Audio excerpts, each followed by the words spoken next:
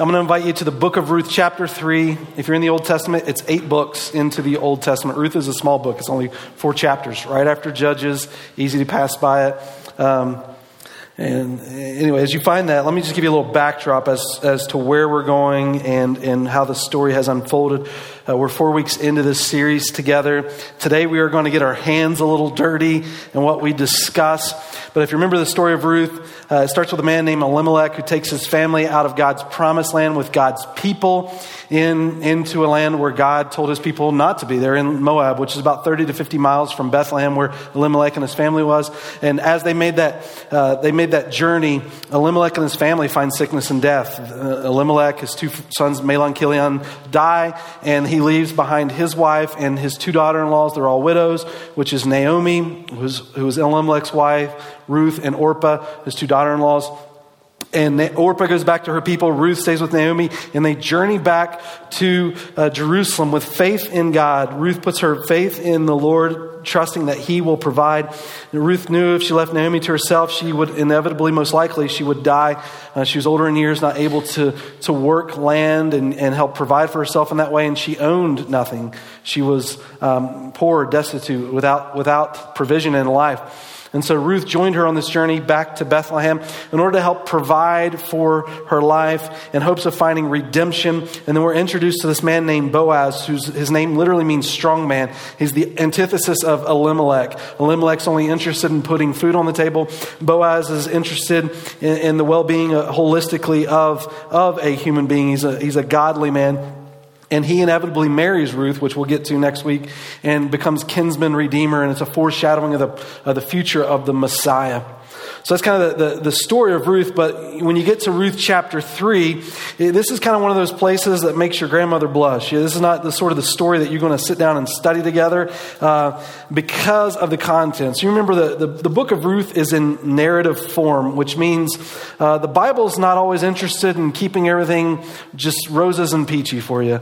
It shares the events as they took place. And just because it shares a narrative doesn't mean it's prescriptive for your life. So everything that we're saying today, I'm not saying now go duplicate Ruth chapter 3. It just so happens the gracious hand of God intervenes and prevents something bad happening in this circumstance.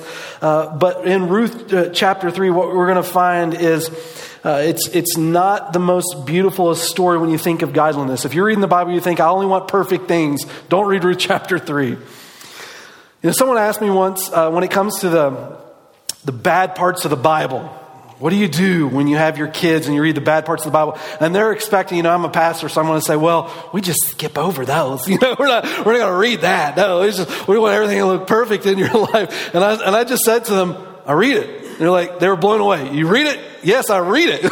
It's in the Bible for a reason. I want my kids to know that. And now I will tell you, there are certain things that are a little more age appropriate than others. Like this is a little, maybe a little TMI here, but we watched that movie Star with our kids the other day, which is like the coming of Jesus, the birth of Jesus, and Mary's walking around pregnant. And they cut to the place where Mary's about to have the baby. And the next time they cut back, Mary has the baby.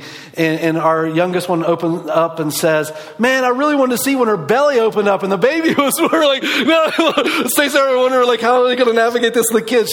They just think the baby comes out there. So anyway, interesting things with kids. And there's certain things that are appropriate, not appropriate, and how you handle it. Like when you read a children's Bible, for example, like the life of Noah, you usually see these animals just hanging out in the boat. Everyone's happy. But when you think about the story, it's like death, destruction, man. It is not the rosy peaches that you might read in a kid's Bible. So there's certain things at different times that you just kind of get a little more detailed.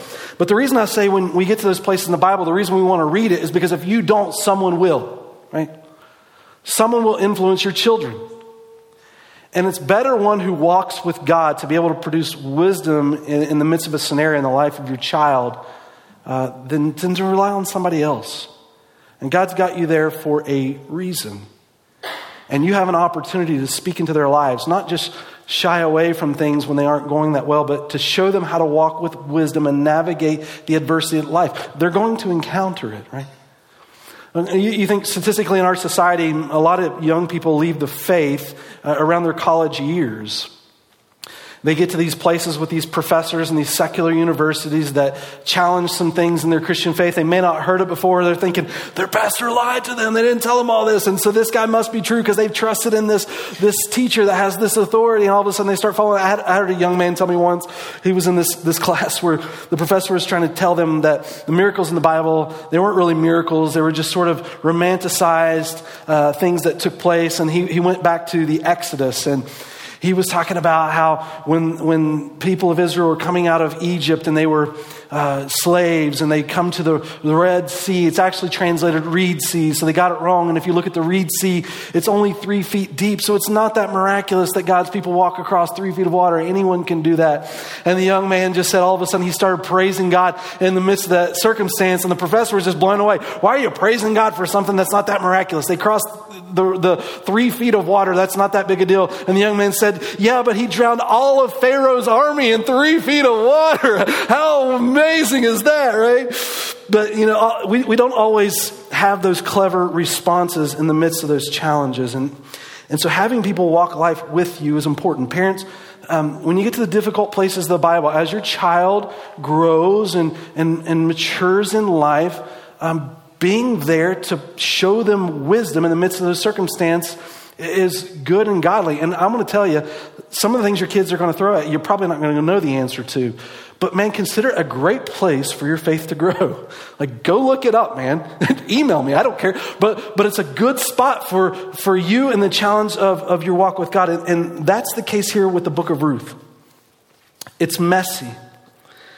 And Ruth in this circumstance is in an environment that has brought great turmoil and adversity to her. And I think it's kind of worn her down. In fact, when you start in Ruth chapter 3, verse 1, Naomi gives a little insight to what's leading them to the decisions and the wisdom Naomi's about to give to Ruth. She says this, Ruth chapter 3, verse 1, then Naomi, her mother-in-law, said to her, my daughter, shall I not seek security for you, that it may be well with you? So you remember Ruth's circumstance. She comes out of a pagan idolatry background. She's new into this community, into this faith, and learning what it means to walk with God. And now she's trusting in her mother-in-law, who was a part of these people. And so Naomi says to Ruth, this is what we need to pursue now, Ruth. We need to pursue security.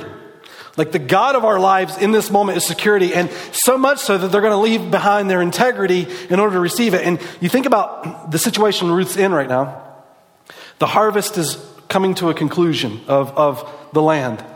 So agriculturally, everything's been produced, and they've gone through the fields and they've gleaned it, and now the fields are barren. How are you going to make it tomorrow? Naomi looks at this moment and realizes we've been able to find enough to provide for the day. And now it's important we think beyond. Ruth, you need some security. And in this security, Naomi's going to find security. And so they're looking for a long-term solution. And so this is the advice that Naomi gives to Ruth in verse 2. It says, now is not Boaz our kinsman, with whose maids you were? Behold, he winnows barley at the threshing floor tonight. So Naomi goes back to this law in the Old Testament about a kinsman redeemer, where if someone within the family perishes, that a relative can marry that individual, and it helps provide for that person so that they can have the basic sustenance in life. And so they are reminded in these moments, Boaz is a kinsman redeemer. Now, Ruth is a little bit outside of those terms because she's not technically Jew by birth, but Naomi is. And so she knows Boaz is related to the family, and so therefore he can operate as a kinsman redeemer. He can come in and redeem the family in that hardship. And so she goes on in verse 3. Here's the plan. Wash yourself, therefore, and anoint yourself, and put on your best clothes. This is the college version of the smell test, right? Some of you adults probably still do that, right? Okay, no one will repulse around me, but go wash yourself, you dirty woman. You've been out in the fields all day, and get some nice clothes on, and go into the threshing floor. But do not make yourself known to the man until he has finished eating and drinking. It shall be when he lies down that you shall notice the place where he lies, and you shall go and uncover his feet and lie down. then he will tell you what you shall do. And she said to her, and again, mothers, parents, I'm not telling you that this is prescriptive, but this is what the advice is. All that you say, I will do. Like, go lay down to a guy who's partied all night, and as you're laying there in the middle of the night with him, utter these words. It's not wise. I mean, when you think about the context of this moment, she's saying, Boaz has a stable job. You should dull yourself up a little bit and go down to the threshing floor. Now, the threshing floor is the place where at the end of the season, everyone celebrates what's taken place over that year, the course of that year, all the labor that went into the harvest. And so now the harvest is finally taking place. You get to see the produce, and you get to celebrate the provision that's there and how that has helped your family economically. Now, when you consider the context of Ruth, in Ruth's day, they have had a famine for 10 years. So you can think, okay, there are these guys out here, they're on the threshing floor, they've worked all summer long, at the end they're reaping the benefits of this, and they're celebrating. And this hasn't happened for 10 years. This is a crazy place. Now, I'm not implying in this story that Boaz gets lit and wasted, but I don't have any doubt in my mind, Boaz is a man of integrity, that people around Boaz lacking some of that might just not remember this day, right? And so what's happening, they're at this threshing floor, and historically, the threshing floor is not the place you typically want to see a woman.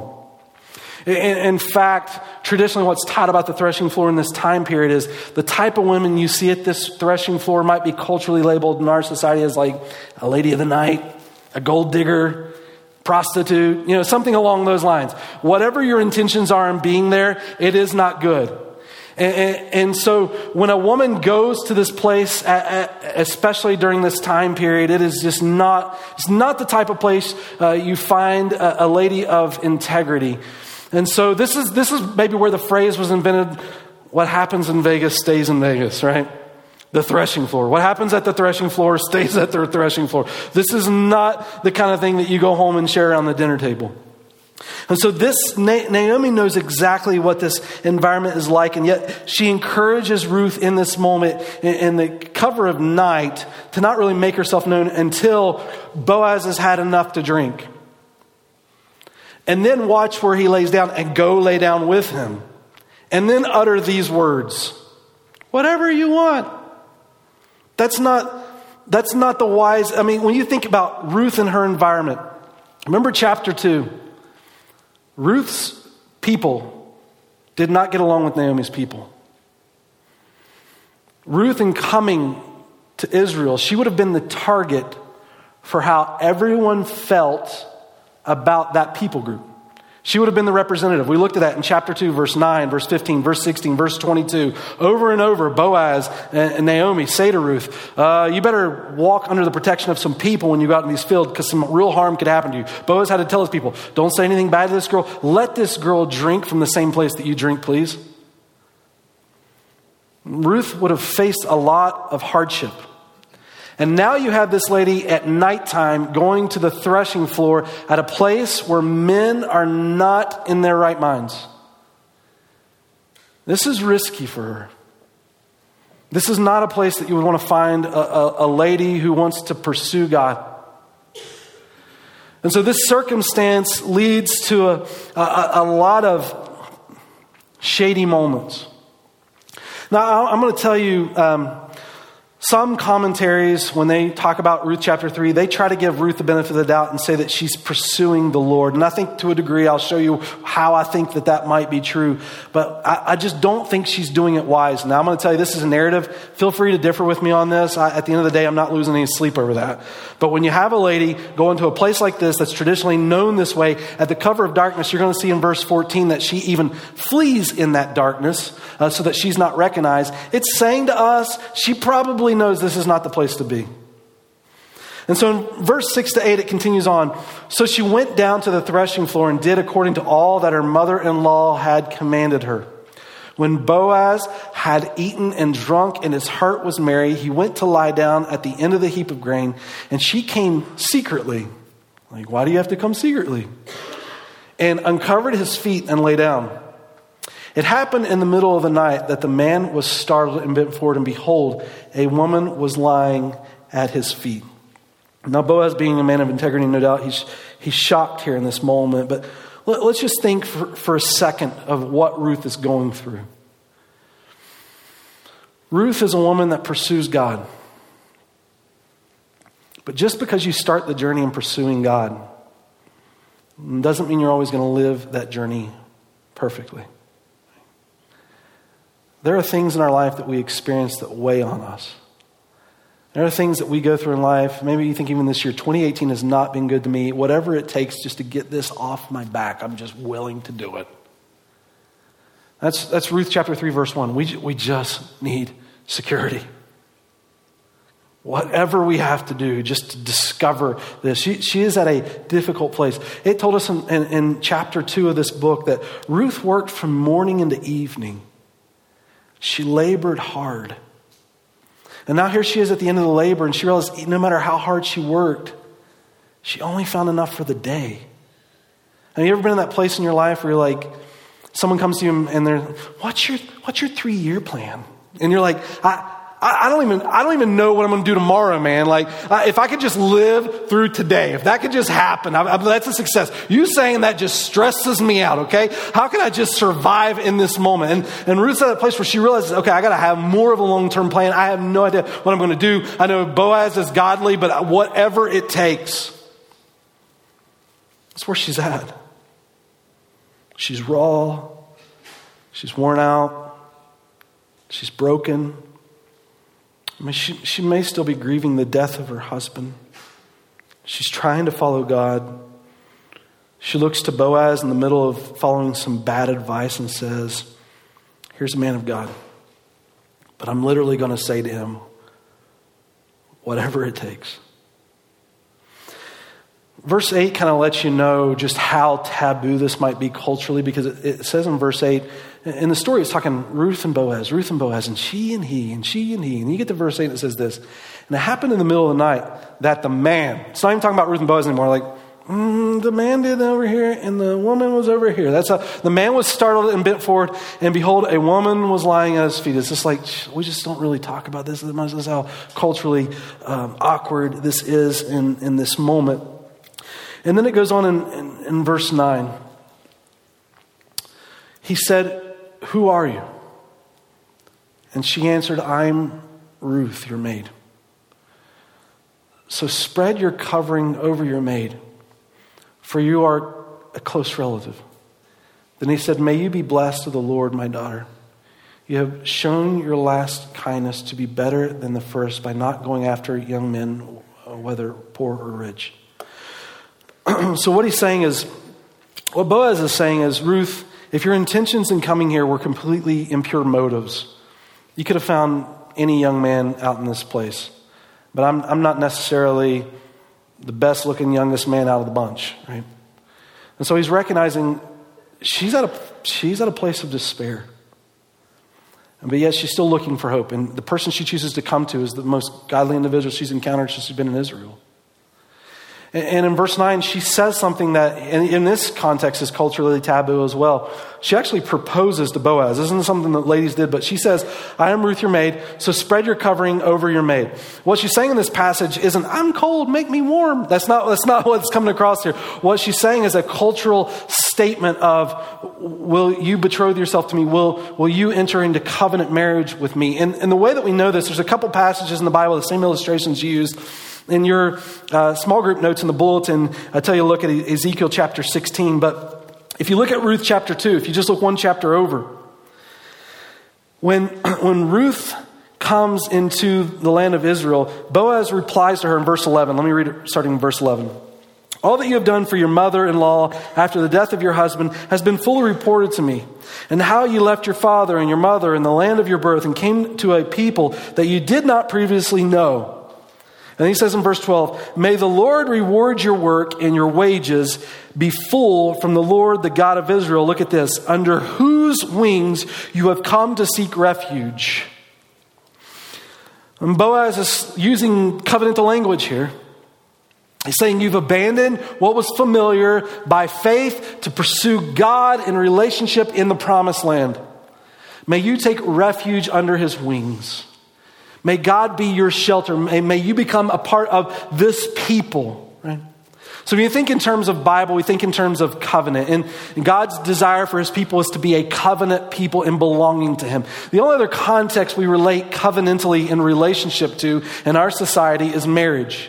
Everything we base in our society is contractual, except for in marriage, it's covenantal. Contractual, we obligate two people to something. If one person doesn't uphold the deal, then the contract is broken and there's punishment there could be or retribution for breaking a contract. Well, in covenantal language, it's about one person laying themselves 100% down for the benefit of someone else. That's covenantal language. And so what's happening in Ruth chapter 2 is Boaz is talking in covenantal language towards Ruth based on her faith in coming to the land of Israel in pursuit of this God. And now in chapter 3, Ruth turns it around and uses that same language as if to say, okay, since God is now my covenantal provider, why don't you, Boaz, be the source of his covenantal provision by coming into this marital relationship with me? But in the end, whatever you want, I just need to survive. And sometimes we get to a place of desperation, and I think our convictions can wane. And you get to that place in life where everything weighs on you so much that you can't even make good decisions anymore because you feel you're under such pressure. And so Ruth looks to Naomi. And Naomi gives poor advice. But do you know what you need? You need a godly friend. Someone that loves your soul. The identity of who you are before God. Men and women, can I tell you, I don't expect any of us to be perfect. I know how this Christian walk goes. It's messy. It's like Ruth's story. Right? You start the journey in faith, seeking after God. And things happen. And it weighs on you. And you need people around you that love you and care about you to encourage you down the path in which you ultimately seek in God. And that's where Boaz is. He says, starting in this verse, look, I know, even though this isn't a place of integrity, that you haven't lost all your integrity by coming here, even though this isn't a great place, because if you were just interested in what you could get from somebody, you could have pursued any of these wasted morons out here. But you didn't. And that says something about your heart in the midst of your desperation. That's what James chapter 2, verse 15, 17, the famous passages we say, faith without works is dead. Yeah, the evidence of your faith should show a genuine care for the soul of individuals when they're at this place. 1 John chapter 3, verse 17 says, how can you say you love God if you don't care for your brother? And that's what Ruth needs in this moment. She needs an individual that's not going to take advantage of her. It's going to be there for her. And that's what Boaz represents. And that's what strong man is. That's his character shining through. All of us when we live lives, we're going to go through mountaintops and we're going to go through valleys. And when we go through those valleys, we need to find the types of people that aren't seeking how to take advantage of the moment to get what they want, but rather have your interest in mind. And that's Boaz. Paul contrasted these types of people in his letter in 1 Timothy chapter 3 and verse 1. Listen to what he says. He says, but realize this, that in the last days difficult times will come. Verse 2, for men will be lovers of self. So in verse 6, this is what he says. For among them are those who enter into households and captivate weak women weighed down with sins, led on by various impulses. Our culture needs men like Boaz. Let me ask the question, how many guys would find this tempting? all of them that breathe. Okay?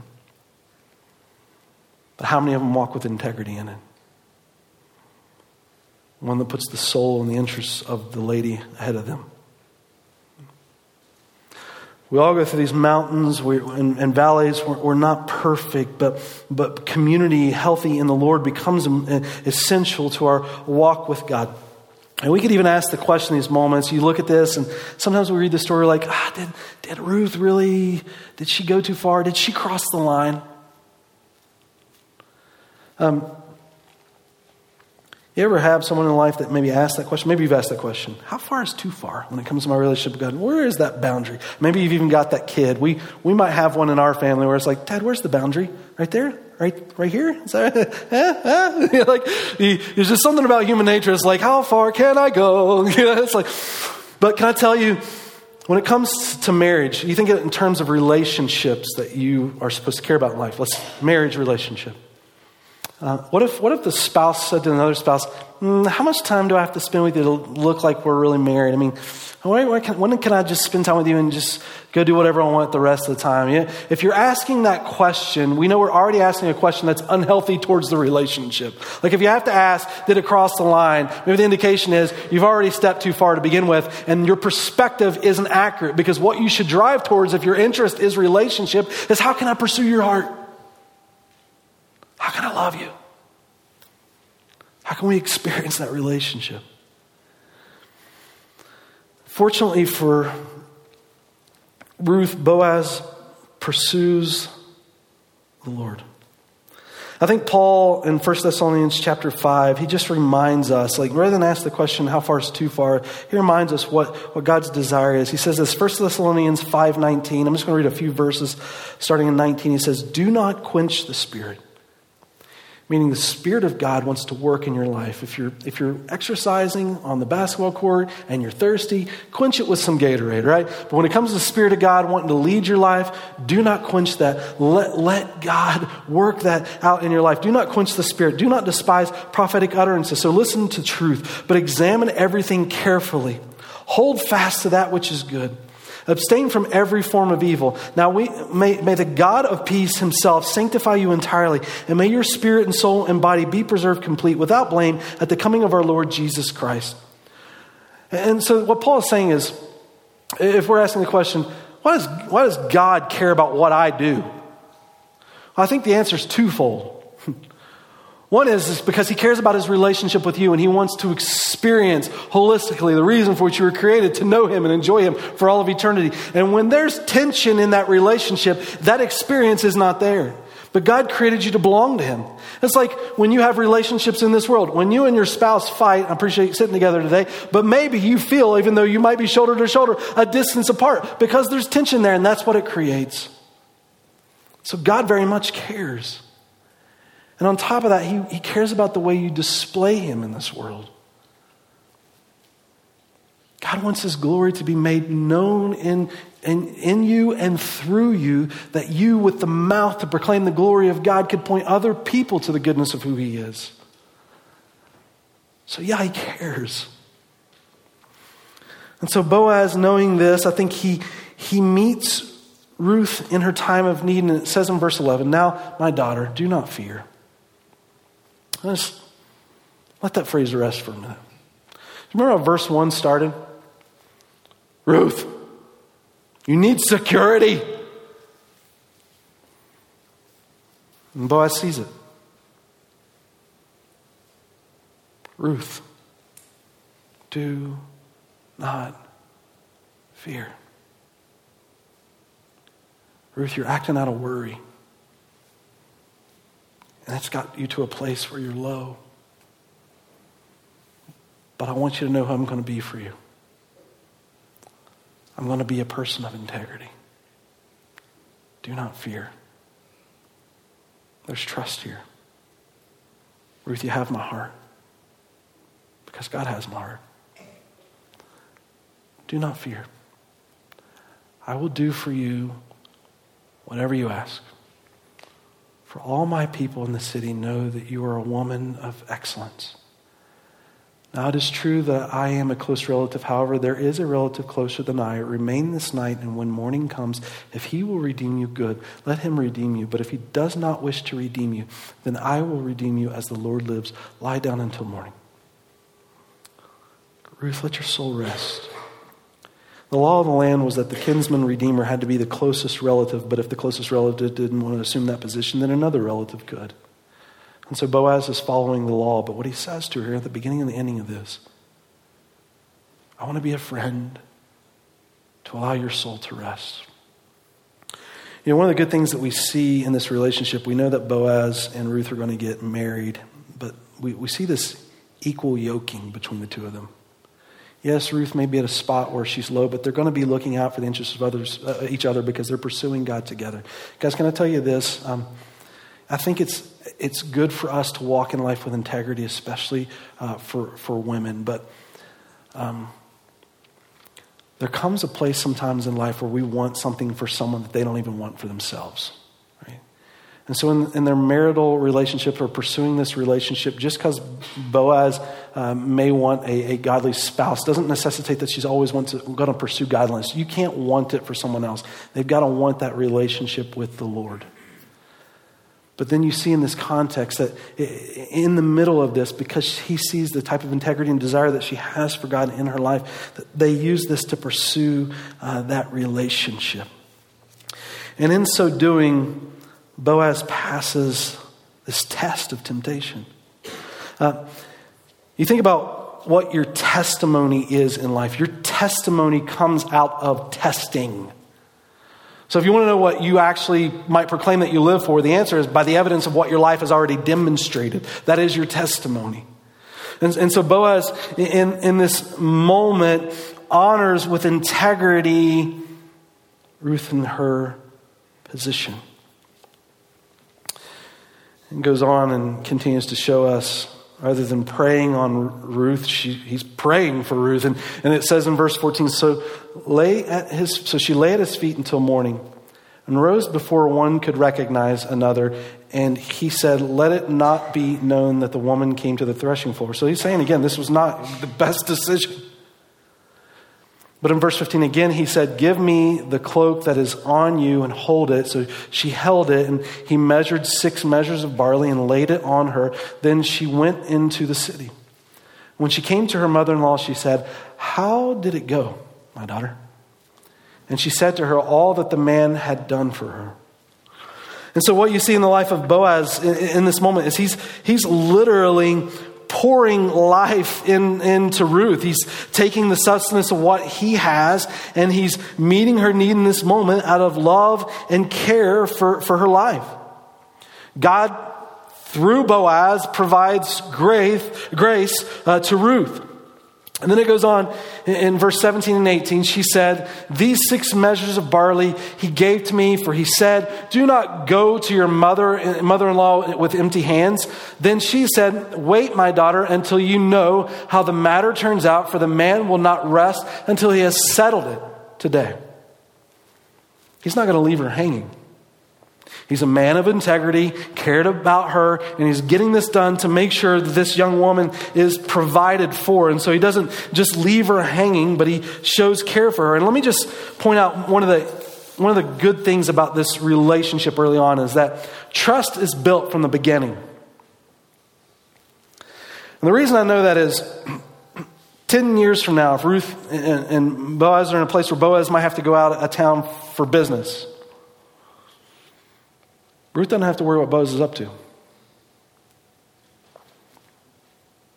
And the reason he doesn't is because she witnessed the way he treated her in a moment where his integrity could have been compromised. Trust is built. And God uses the life of Boaz to honor Ruth. But it's messy. It's messy. It says to us as people, we need encouragement. We need people around us and encouragement. But what do you do? I mean, you read a story like this and you see the messiness of the situation, and if any part of your life, I mean, in living life, you know that you cannot escape life unscathed. Temptation is around you all the time. What do you do? You think about Ruth, her moment, her situation, it's compromising, it's not good, it doesn't look good. She has to sneak away at night to kind of cover this up. Like in our lives, just like Ruth's narrative is messy, our narrative is messy. As people, we carry that stuff around. Like it weighs on our heart. Like you wonder how God might think of you in those moments. Does God love you? Does God care about you? I mean, you might reflect on it in your mind years down the road of just the stupid decisions that we could make as people. Like what is there for you in that moment? It's great Ruth had Boaz, but what about you? What do you do? I mean, the reason Ruth is in the Bible is because Ruth's story is our story. Ruth is telling the way God works in her life to bring about the promise of the Messiah, and she's using Boaz in this story as a picture of a Redeemer, of which Jesus can ultimately be in our lives. So in the midst of Ruth's hardship and knowing we've walked life like this, and life can weigh us down, and we get to places I don't even want to think about tomorrow, but I know tomorrow is important, and the pressure of that leads me to places I might just compromise just to be done with it. And if I've stepped into that in my life, like what does God do? Does God love me? How do I respond? And the weight of life. I want to read to you Psalm 51. I don't have it on the screen. But Psalm 51 is the Psalm David wrote. And interesting about Psalm 51 is David did not have that gracious step of Boaz in front of him to prevent him from going further. And so when David writes Psalm 51, it's on the backdrop of adultery with Bathsheba and the murder of Uriah to try to cover that affair. And so David writes this psalm because his soul is grieved. And you get to that place where you know you've blown it, and even though you may have even been with the person that you've been in that situation with and they forgive you, you still wear it. Like Psalm 51 is that psalm. So I'd say to you today, like you want to find some freedom and you want to figure out what that next step is. Let your soul rest in Psalm 51 this week. This is your prescription, okay? Listen to this, Psalm 51. David starts off his prayer like this. Be gracious to me, O God, according to your loving kindness. According to the greatness of your compassion, blot out my transgressions. Wash me thoroughly from my iniquity and cleanse me from my sin, for I know my transgressions and my sin is ever before me. Verse 4, against you only have I sinned and done what is evil in your sight, so that you are justified when you speak and blameless when you judge. It's interesting. I mean, I just told you the backdrop. Adultery and murder. And you read verse 4 and David says, against you and you only have I sinned. Like, wait a minute. We're talking about adultery and murder. How can you come to verse 4 and make a statement like that? Well, can I tell you what makes the violation of murder and adultery? A lot of times in life when we think about those things, we think about getting caught and how bad we feel. Or we think about the way it might make other people feel. Like you think of Uriah's family now. That whole family has to move forward without Uriah. How bad of a thing I've done because of the way I've made them feel. And no doubt that's not a healthy thing for people to walk through. It's a difficult thing to experience. It's sin. It's wrong, right? But do you know what makes it wrong? It's that God is the God of life. And when you take a life, you violate the very nature of God. It's that God is the God of purity. And when you go outside the bounds of purity, you violate the very nature of God. God is the God of truth. And when you lie to someone else, you don't just harm them, you violate the very nature of God. You know why? Even when you lie and you get caught in a lie and someone might say something to you and you apologize and they forgive, you know why your soul still wrestles with that? It's because what made that wrong, though it is against another individual, is ultimately it's against God. And so your soul finds no peace in that. And they can tell you they forgive you all day long, but you need a deeper reconciliation. Now listen, pursue reconciliation with people. That's a godly thing. But ultimately, the person that gave you value, the person that gave humanity value, the person that gave us truth and life and meaning and worth and purity and holiness, all of that is God. So anything that we ever do and act against someone else ultimately is a violation against God himself. And so when David is making this heart cry, no doubt David recognizes what it's done relationally between him and people, but his soul is not finding rest. This is something that torments him. He wears it on his innermost being, though other people don't see it. The countenance is on the inside. And so he still walks with this in life. And so what does he do? Psalm 51. He cries out to God. And let me just skip a little bit ahead. If I start in verse 7, listen to this. He says to God then, purify me with hyssop, and I shall be clean. Wash me, and I shall be whiter than snow. He's saying in Israel's day, when they would sprinkle the blood of an animal sacrifice, they would use the hyssop branch and the sprinkling of the blood, which is a reflection of the forgiveness of sins, which Jesus ultimately does for us. Now you think about the cross of Christ. It is a beautiful place where the justice of God and the grace of God just collide.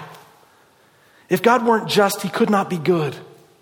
And so the justice of God is poured out on Christ on your behalf. The blood of Jesus, the sprinkling of Christ can be on you. And the grace of God made known because of the sacrifice of him. And so he's saying, sprinkle me with that blood, with the hyssop, and I shall be clean. Wash me, and I shall be whiter than snow. Make me to hear joy and gladness. Let the bones which you have broken rejoice. Hide your face from my sins and blot out all my iniquities. Create in me a clean heart, O God, and renew a steadfast spirit within me. And the psalm goes on, rejoicing of David before God. Here's the point, guys. Ruth's life was messy. It was hard. And so is life today. Life is messy and life is hard. And a person in this room is going to go through unscathed. What does God think? Where's your soul right now? Does it grieve? Does it hurt? Is it broken? Psalm 51 is so beautiful. It says in the midst of the pain, even caused by ourselves, God wants you. No matter how broken God wants you, God loves you, God renews you, God purifies you, God forgives you. You understand what to do with the depth of your soul when it aches. It's saying that the ultimate problem doesn't just rest here, the reconciliation is good. That it's God. What your soul needs is forgiven and cleansed by God. And what your soul can receive is forgiveness and cleansing by God. So that when you take a step forward today, it's not because I'm a person walking in condemnation, but it's a person walking in freedom. And here's the other side of that, because sometimes in life we may not find ourselves where Ruth is. Maybe we find ourselves where Boaz is. And so let me just say this. Guys, we need each other. There's a reason the Bible refers to the body of Christ not as individuals, but as a unit corporately, as God's people. I hope when you think about church, you don't think about it as a building, but you think about it as God's individual people redeemed in him. It is a body serving together. That's why Galatians 4 and Ephesians 4 and Romans 12 and 1 Corinthians 12 talk about the gifting of God's body in the way that we serve each other, because at some point you're going to be on the mountain, at other points you're going to be in the valley, and we need each other. What the Bible is saying to us is we're not getting there by ourselves. Where God has called you, we go together. And so we carry that as a community, and there's a need for each other. There's a reason Scripture says one another over 50 times within the Bible. The way you love and care and are there for one another. Because you don't do this alone. You can't do this alone. Ruth could not make it alone, no matter how godly her heart felt. She needed community. She needed people that loved her soul. We're thinking about Ruth. If I just threw out the passage, the Proverbs 31 woman. Right? If you're a lady that's been a Christian for a while, you know Proverbs 31 Ministries, right? I've never read anything by it, so I'm not trying to endorse it. I'm just that we just know the passage in the Bible that talks about a godly woman, Proverbs 31, right? But I want to tell you, ladies, just to kind of throw the monkey off your back, I don't think Proverbs 31 is a real woman. I think it's a description of a godly woman, but I don't think she's real. When you read her, she's like a superwoman kind of woman, you know. And I don't think, like, if you look at Proverbs 31 today, and if you're, you know, in your 30s, you're thinking, I want to be Proverbs 31 woman. You look at that, you're like, not a chance in my life. I just want you to know, I think this is described over a lady walking in godliness through the duration of her life, okay? So it's not saying instantaneous, ladies, this is what you need to be, but this is a lady who has walked with God her entire life, if she's even real, right? But can I tell you something about the Proverbs 31 woman? Let me read a few verses. Verse 10, an excellent wife, who can find her? For her worth is far above jewels. Or verse 30, charm is deceitful and beauty is vain. But a woman who fears the Lord, she is to be praised. And then in between it describes her. Because can I tell you, behind every godly woman, as Proverbs 31, there's a godly man. You can't live a life like that without someone around you. It doesn't necessitate that you need to be married, but you need godly friendships. You need to know when you're at the threshing floor, someone's going to show up and say, you're a person of integrity. I've seen the kind of life that you've lived. I'm here to love you. I'm here for you. Because we need each other.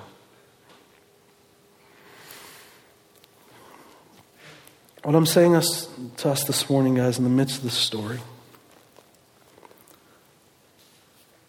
life is messy, God knows it. And we don't have to whitewash it. God's big enough. God's big enough. However deep your sin feels, His grace runs deeper still. Psalm 51 is the cry of our soul. God, I need hope. I need rest. God, create in me a clean heart. Against you and you only have I sinned. But God, restore my soul. In the midst of that healing, God, let me find those around me who care for me as you care. Church, wherever you are today, whether you're Ruth or Boaz, and God can write a beautiful story among us as we walk that path. This message has been brought to you by Alpine Bible Church in Lehi, Utah. If you'd like more information, please visit us online at alpinebible.com.